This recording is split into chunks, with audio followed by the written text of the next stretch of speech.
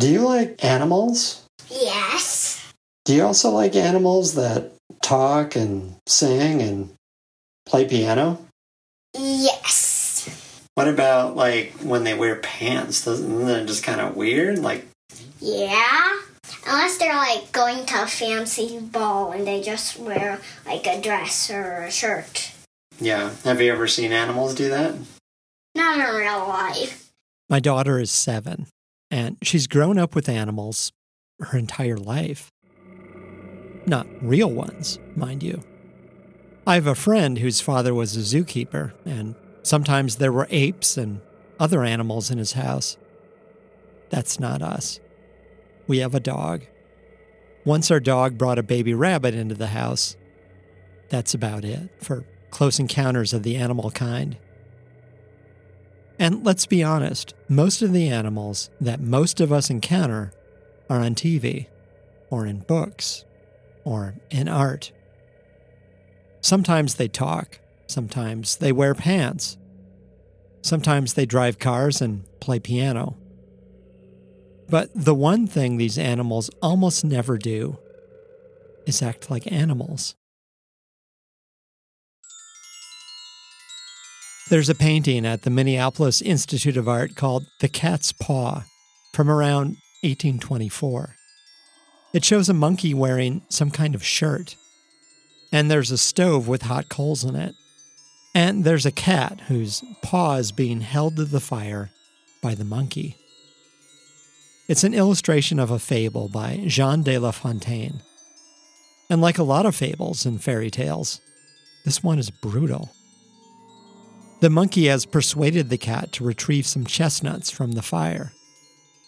And now the cat is paying the price, howling in agony. La Fontaine wrote hundreds of fables in the late 1600s, which were memorized by generations of French kids, and maybe still are. Just like my daughter follows the adventures of animals today through TV and books. Because for some reason, the best way to learn how to be human has always been to learn from animals. This is the Object Podcast, produced by the Minneapolis Institute of Art. The Object is made possible by generous support from Ameriprise Financial, a proud supporter of the Minneapolis Institute of Art and committed to the future of art and culture in the communities they serve. Ameriprise Financial, helping people feel confident about their financial future since 1894. Today, a story of animals and people, and why we can't stop thinking of animals as people. It's the art of anthropomorphism.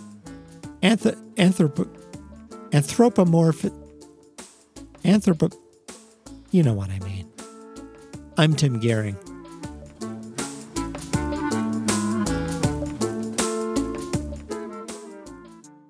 In 1944, a couple of psychologists at Smith College showed their students a movie about 2 triangles, a circle, and a rectangle. The bigger triangle pushes the smaller triangle around. So, the circle moves inside the rectangle. Now, when the students are asked what this movie is about, they say things like, a man has planned to meet a girl, but the girl arrives with another man. So, the 2 men have a fight, and the girl goes to hide in the room. The movie is just a bunch of geometric forms, right? But we can't help describing their interaction in human terms. Like, the triangle is a bully, and the circle is avoiding him. In fact, we can't help seeing the entire non-human world as human-like.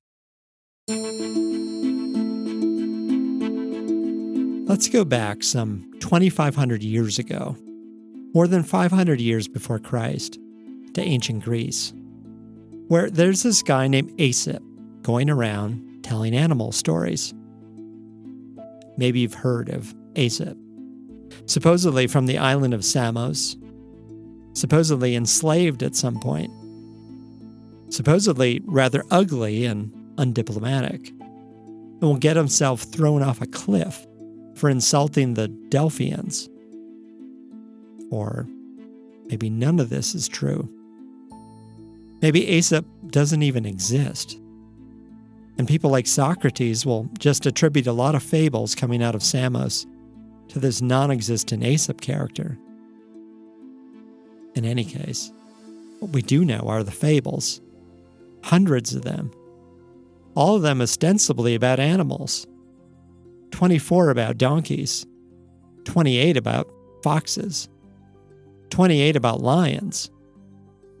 Including this one fable called The Ass, the Fox, and the Lion. Do you know this one? The fox and the donkey are supposedly pals. They have a deal to stick together if they ever encounter a lion. But when they do encounter a lion, the fox hands over the donkey in order to save himself. Except, once the fox ties up his friend for the lion eats the fox instead.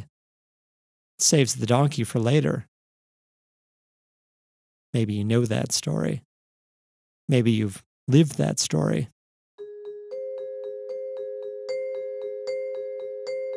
Well, the fables of Aesop, whoever he was, are told and retold for centuries, right? Until Jean de La Fontaine comes along in the 1600s and tells them even better. La Fontaine is a real guy in France with a real job. His dad had been the inspector of waters and forests, basically a glorified game warden. And La Fontaine inherits the post and holds it for 19 years. Mostly he roams around the woods, watching the animals and grumbling about the king. The king is Louis XIV, right? The Sun King, who thinks the world revolves around him. La Fontaine can't stand him. He's not opposed to monarchy. He's just kind of old school and thinks a king should serve his subjects, not the other way around. Or the monarchy won't last much longer. So, in 1660, when a new edition of Aesop's Fables comes out, La Fontaine reads them and decides they could come in handy.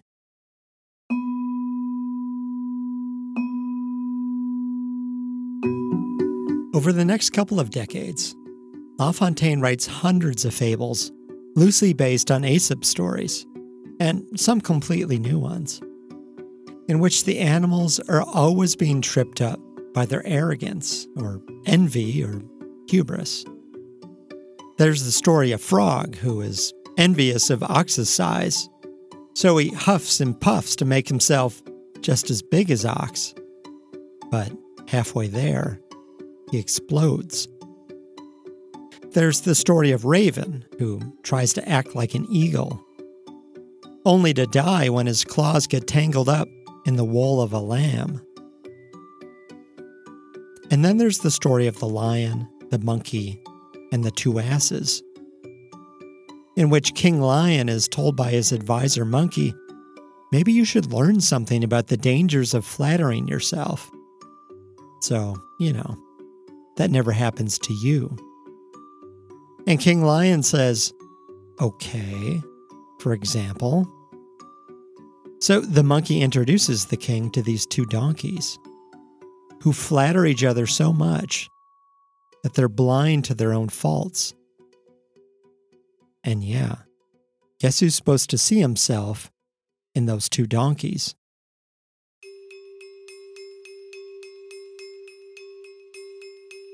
There's an illustration of this story at the Minneapolis Institute of Art by this guy named Jean-Baptiste Audry, who becomes obsessed with La Fontaine's fables in the 1700s and illustrates 276 of them on blue paper, so it looks like it's perpetually twilight. And in this magical setting, there's the two donkeys yakking it up and the monkey talking to King Lion. And King Lion is looking at the monkey with its claws out and its teeth showing, like, watch it, buddy, or I'll show you who's the real ass. Now, La Fontaine isn't saying anything that Louis XIV doesn't already know, right?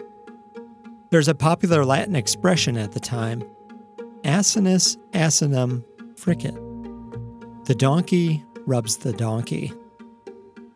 It's where we get the word asinine from, acting like a donkey. But no one actually gets to call the king asinine. So, having these animals tell the story, well, that gives La Fontaine a kind of plausible deniability. Listen, king, this isn't about you. It's about a lion, a monkey, and some donkeys. No reason to get upset. In fact, La Fontaine writes these fables as rhyming poems, like for kids. And when his first book of fables comes out in 1668, La Fontaine dedicates it to the king's son, who's 7. Well, the king isn't sure what to make of these animal stories. In the 1600s, there's a big debate raging in France about the nature of animals, the line between animals and humans. On the one hand are guys like La Fontaine, whose ideas about animals go back to the Renaissance, when artists and philosophers thought of animals as kind of noble, happy beasts, wild and free and full of passion, maybe even morally superior to humans. As one Renaissance philosopher put it, quote, "The most vulnerable and frail of all creatures is man, and at the same time, the most arrogant." By the 1660s, people are even experimenting with transfusing animal blood into humans, thinking it'd be good for us frail humans because animals are basically better, right? One of these transfusion advocates declares that, quote, "Great advantage will follow from mixing different blood, since the blood of animals has fewer impurities than that of men.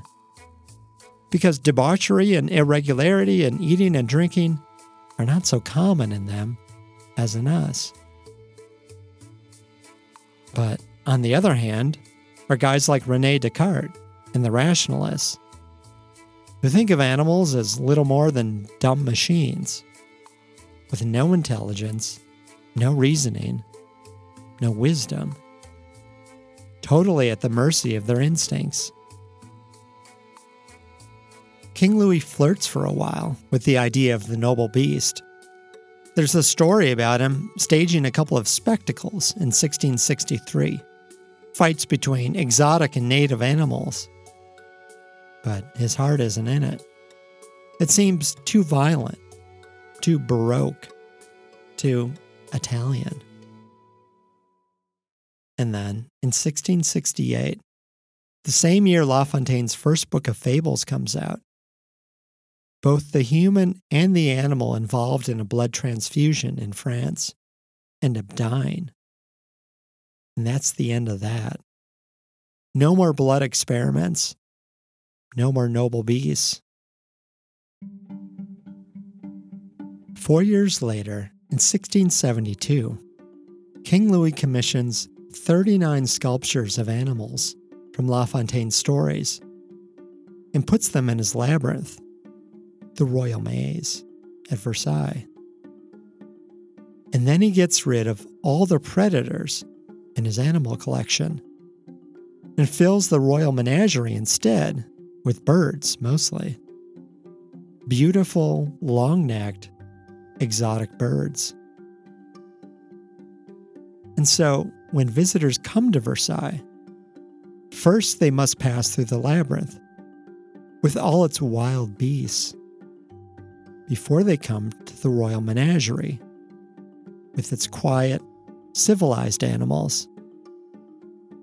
As if to say, when you're done wandering around La Fontaine's old world of violence and superstition, come join me in the new world of grace and harmony, enabled by the absolute rule of your favorite king, moi. Or, die.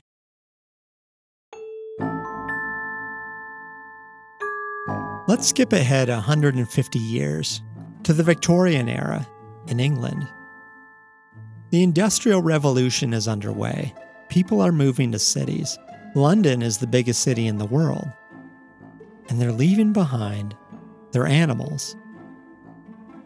Suddenly, they start seeing animals differently. They start seeing them as moral and kind and loyal, not just dinner. In fact, there's a Victorian painting called One of the Family, in which a dog is joining the family at the dinner table, and a horse is sticking its head in through a window so mom can feed it. Cats aren't so welcome. Those are for catching mice. But dogs, guinea pigs, rabbits, squirrels, birds, hedgehogs, plenty of psychologists are recommending them as companions, even role models for kids. Charles Dickens has a pet raven, right? Dante Gabriel Rossetti, the pre-Raphaelite painter, keeps a wombat. In the book Our Domestic Pets in 1871, the Reverend J.G. Wood recommends owls as a pet. Kind of. There are worse pets to be found than owls, he writes. By proper management, they can be made into very companionable birds, quaint, grotesque, and affectionate withal. The chief drawback to the owl, he notes, is its nocturnal habits. Yeah, that's a problem. But even monkeys have their advocates. In the book Notes on Pet Monkeys and How to Manage Them, from 1888, the author Arthur Patterson offers some suitably simian names like Jacko and Nips and Peggy. And if your pet monkey isn't behaving, find a friend, a human friend, and a stick. And have your friend swing the stick around the monkey's cage to frighten it. And then take the stick and give your friend a good thrashing to within an inch of his life to show the monkey you're on his side. You'll be, quote, sworn friends from that time. Of course, you might not have many human friends.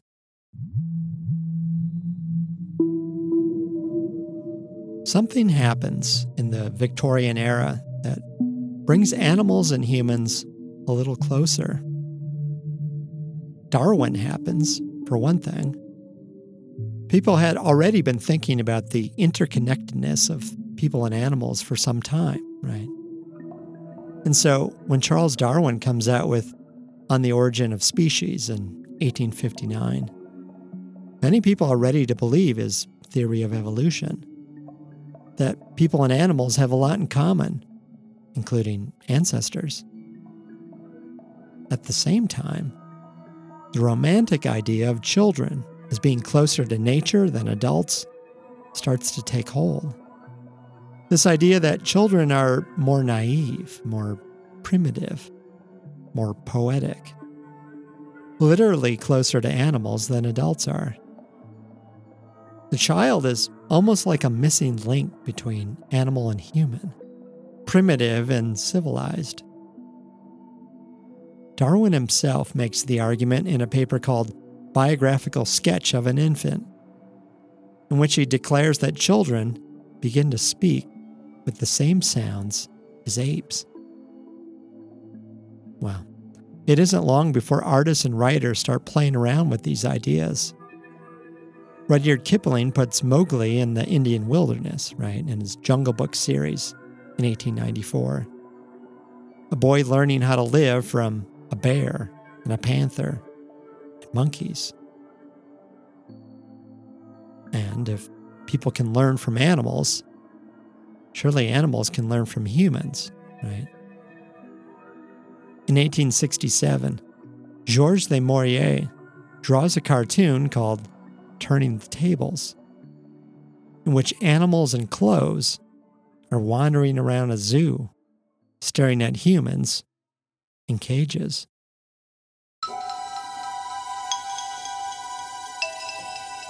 Well, you might think that seeing animals as human-like would be good for animals. Maybe we'd have more empathy if we saw them as ourselves. But it hasn't really worked out that way, right?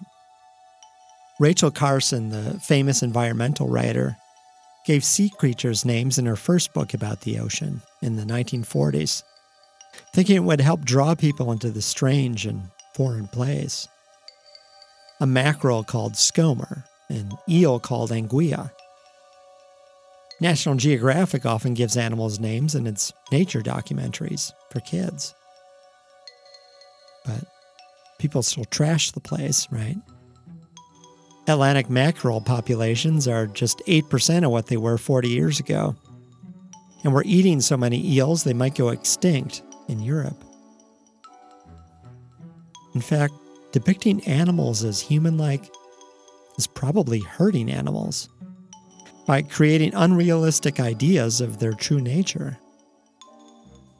A few years ago, a publisher in Minneapolis started a line of children's books that tried to show dogs and horses and other animals the way they really are. No pants, no Disney eyes. With the idea that we might care about animals more if we understood their real lives, their real problems, which can take some getting used to, right? Because if we're being honest, the biggest problem is often us.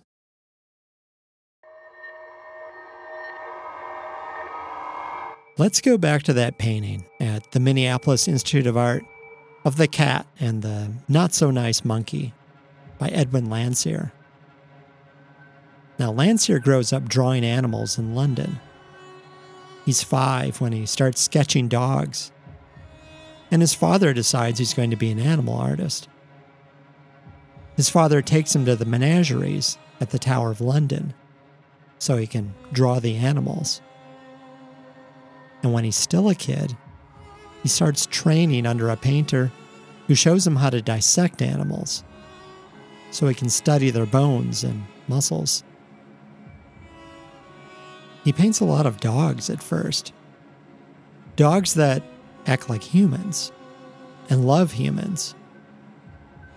Like the dog sitting devotedly by the coffin of its owner in a painting called The Old Shepherd's Chief Mourner. Or the dogs rescuing a man buried in snow in the Alps, with little barrels of brandy around their necks, a myth he invented. People love these dogs. People like Queen Victoria and Prince Albert, who hire him to paint their own pets.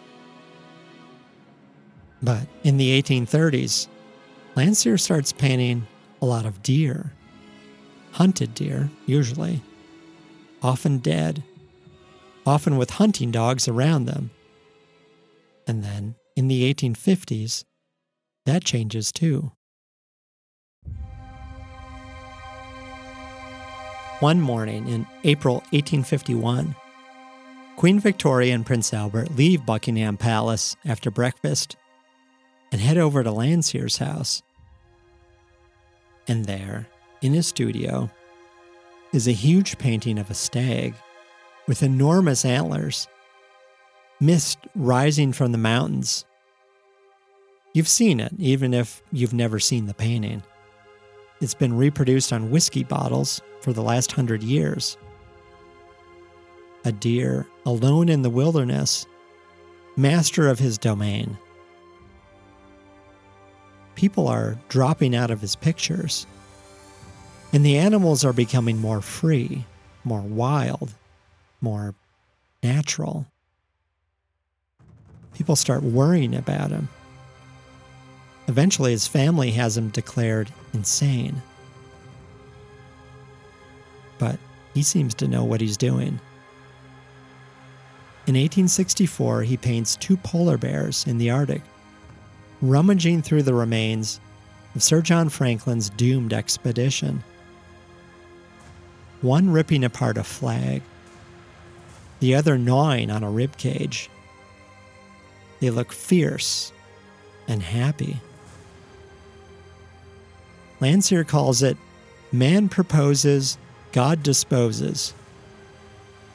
As if to say, the world doesn't revolve around us. It's not made in our image. We will be eaten, one way or another, by something or other. And it will not, most likely, be wearing pants.